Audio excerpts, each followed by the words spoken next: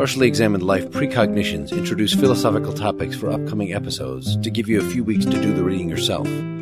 They also serve as quick, standalone summaries of the work. You can read more about these topics, get the works we cover, and listen to Partially Examined Life conversations at partiallyexaminedlife.com. This is Mark Linsenmayer outlining Alfred North Whitehead's The Concept of Nature, most of which was only slightly adapted from a series of lectures he gave in 1919 at Trinity College. He sets out to tell us first how philosophers should approach descriptions of nature. This approach involves two elements. First, just talk about nature, not about the relationship between nature and perceiving minds. It may well be that Kant is right, and the experienced world is shaped and colored by the structure of the human mind. But nonetheless, if you're trying to do science and not philosophy, you need to just talk about the world of our shared experience. Second, you need to actually pay attention to the way the world is actually experienced, and not heedlessly impose some sort of interpretive theory on that world. He thinks that our current common descriptions of nature are infected by grammar with its subject and predicate structure, which is also reflected in Aristotelian metaphysics. We talk about nature as essentially a matter of substances that have attributes. Even though we only seem to perceive the attributes, like the greenness and texture and shape of a leaf, there must be, according to this way of thinking, a substance that underlies and has all of these properties. And it's the substance that is the reality, whereas some, or maybe all of the attributes, are just effects of how our minds interact with this substance. Whitehead rejects this picture and proposes instead that what we perceive, that is, what nature really is events. Even when I seem to be contemplating an object, like my blue coat, what I'm really experiencing is a duration of time. The event is the adventures of that object, the blue coat, through that time.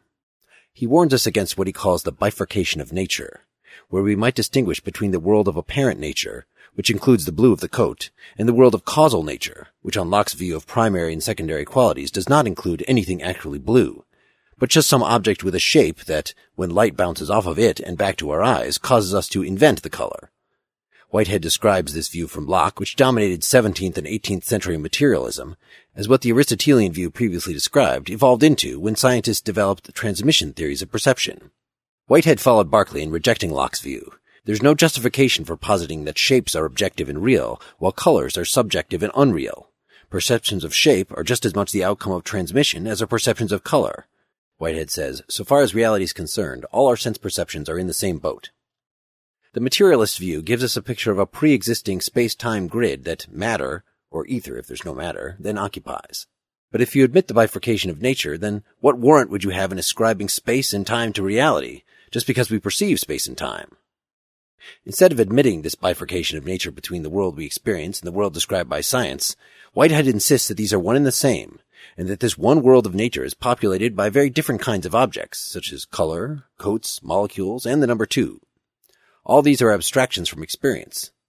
Likewise, space and time are not a pre-existing grid in which objects lie, but are themselves abstractions from experience. Now, you might think that if something is an abstraction, then it's a mental creation, an idea. But Whitehead's view is that these are real aspects of the experienced world, which, in keeping with his initial warning that we should stop talking about mind's influence on experience, we should just call the world. It may well be that metaphysically, reality is quite different than this experienced world, and Whitehead is actually known for his theological writings, but that's not the topic of this book, not something that the scientist describing nature has to worry about. The world of phenomena is large enough for anything science needs to describe.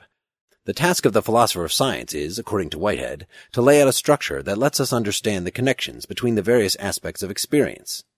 If all we experience are events, then how do we use abstraction to divide these up?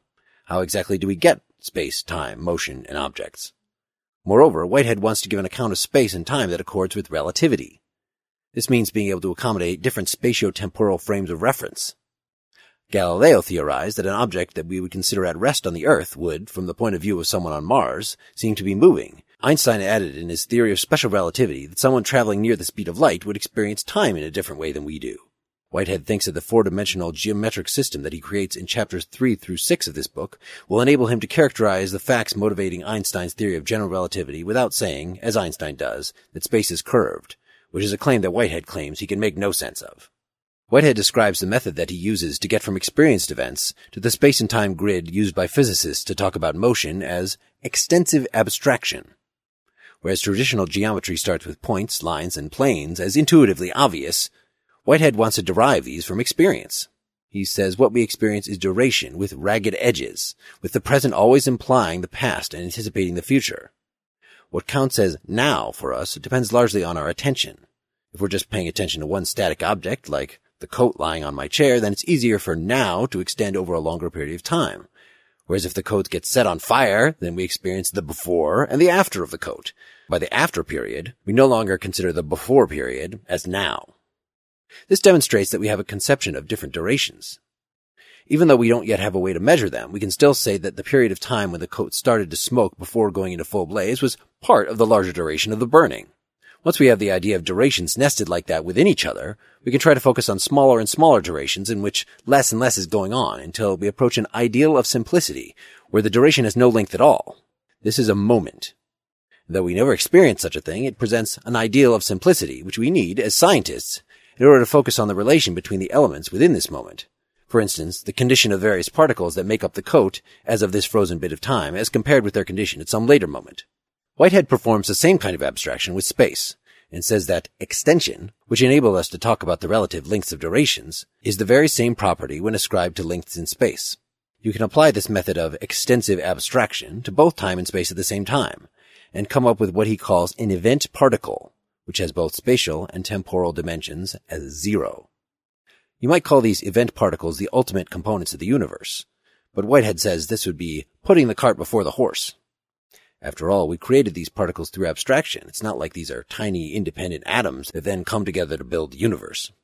In performing any of these abstractions, we have to remember what we're doing. We're deriving the idea of a moment, or a point, or an event particle.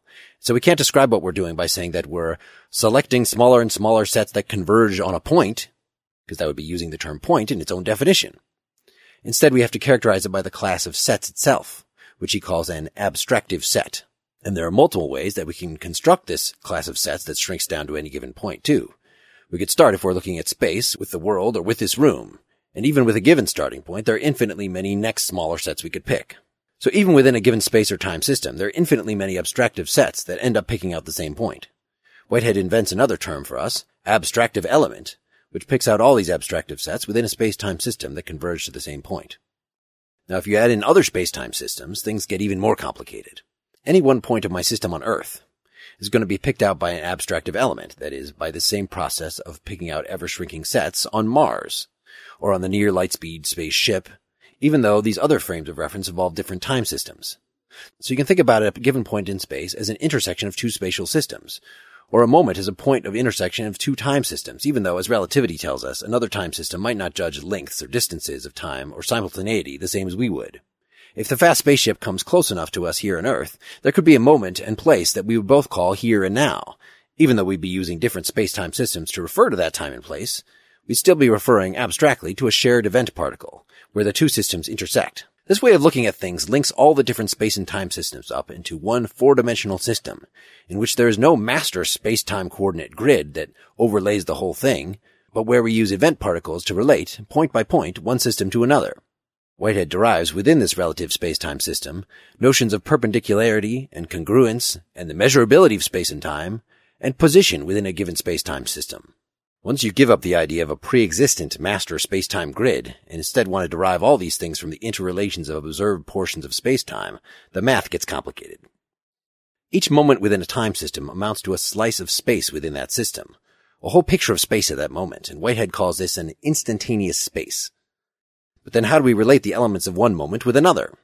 How can we account for movement, for instance? If we were to look at one frozen moment and see a car and the road ahead of it, we'd want to say that if the car keeps moving that way, then it will traverse that road. But it will never traverse that road, that is, the road as pictured in that moment. It will instead, in future moments, be on the corresponding bit of future road. To avoid this awkward way of speaking about movement, Whitehead says we abstract further and invent the idea of a timeless space, which correlates the successive instantaneous spaces of a given time system. Timeless space is the space of physical science and of common thought. It's what you use when you're doing geometry, for example. A point in geometry is really a class of event particles, where you'll remember that an event particle itself is a very complex class, ultimately abstracted from experienced duration. Timeless space is also what you use for figuring out where on the road the car will be in continuing its current trajectory. You ignore the fact that the car and the road are both in flux, constantly undergoing minute changes. Objects such as the car, like timeless space, are complicated abstractions. While all we really experience are events, there are certain characters in events which recur, and we call those objects. Whitehead defines objects as elements in nature that do not pass. He distinguishes what he calls sense objects, like the color blue, with perceptual objects, like the blue coat, and scientific objects, like the molecules that make up the coat. These are all abstractions, and thus are all real aspects of nature. He doesn't want to say that real nature causes them to appear, which would be the old way of talking. So instead he talks about the ingression of objects into events.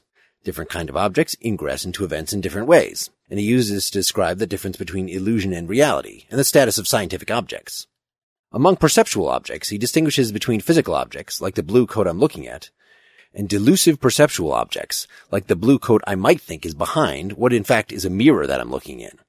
In the first case, the blue coat situation, that is, it's being visible hanging in front of me, is what he calls an active conditioning event, which is the normal kind of ingression of an object into events. All the other events that are not the focus in that case of my recognizing the blue coat are in this context passive conditioning events, like the situation of my standing on the floor and the positions of the earth and the sun that affect what I see and how I see it, but which aren't immediately relevant to the object I'm recognizing. When a mirror is introduced and the coat is in fact behind me, then the coat's image is the delusive perceptual object, whose situation is the active conditioning event. But the situation of the coat itself has become one of the passive conditioning events involved in the delusion, along with the situations of the light in the room, the mirror itself, the air, my eyes, and everything else that's contributing to the experience. You can think of the word conditioning here as habitual. Objects are aspects of events that for one reason or another we get in the habit of recognizing. Scientific objects like atoms and molecules are ones that we posit through scientific work to explain observed events. They ingress into events differently than physical objects, but are no less real for that. However, we can't forget that these are just abstractions carved out of experienced events, and so while science can and does look for patterns among the behavior of these objects, we shouldn't get too hung up on notions like causality, which are founded on the idea of a metaphysics of objects that somehow affect each other in ways that Hume famously found very mysterious. So there's no a priori reason why we shouldn't observe in nature so-called action at a distance. So Whitehead's view should fit in much more comfortably not only with relativity, but with quantum theory, which wasn't developed until right around his death. Toward the end of the book, Whitehead describes all the effects an object has on everything else as the physical field due to that object, and says that, from page 190, the object cannot really be separated from its field. The object is in fact nothing else than the systematically adjusted set of modifications of the field. In this book we get Whitehead's first pass at what he later calls process philosophy. Though here we only really get its implications for physical science, this events not objects picture of reality is fertile ground for analyzing biological systems, ecologies, teleology, consciousness, and more. This overall approach constitutes what was really influential about his philosophy, and not the particular mathematical and conceptual structure that he built up to depict space and time and reinterpret relativity.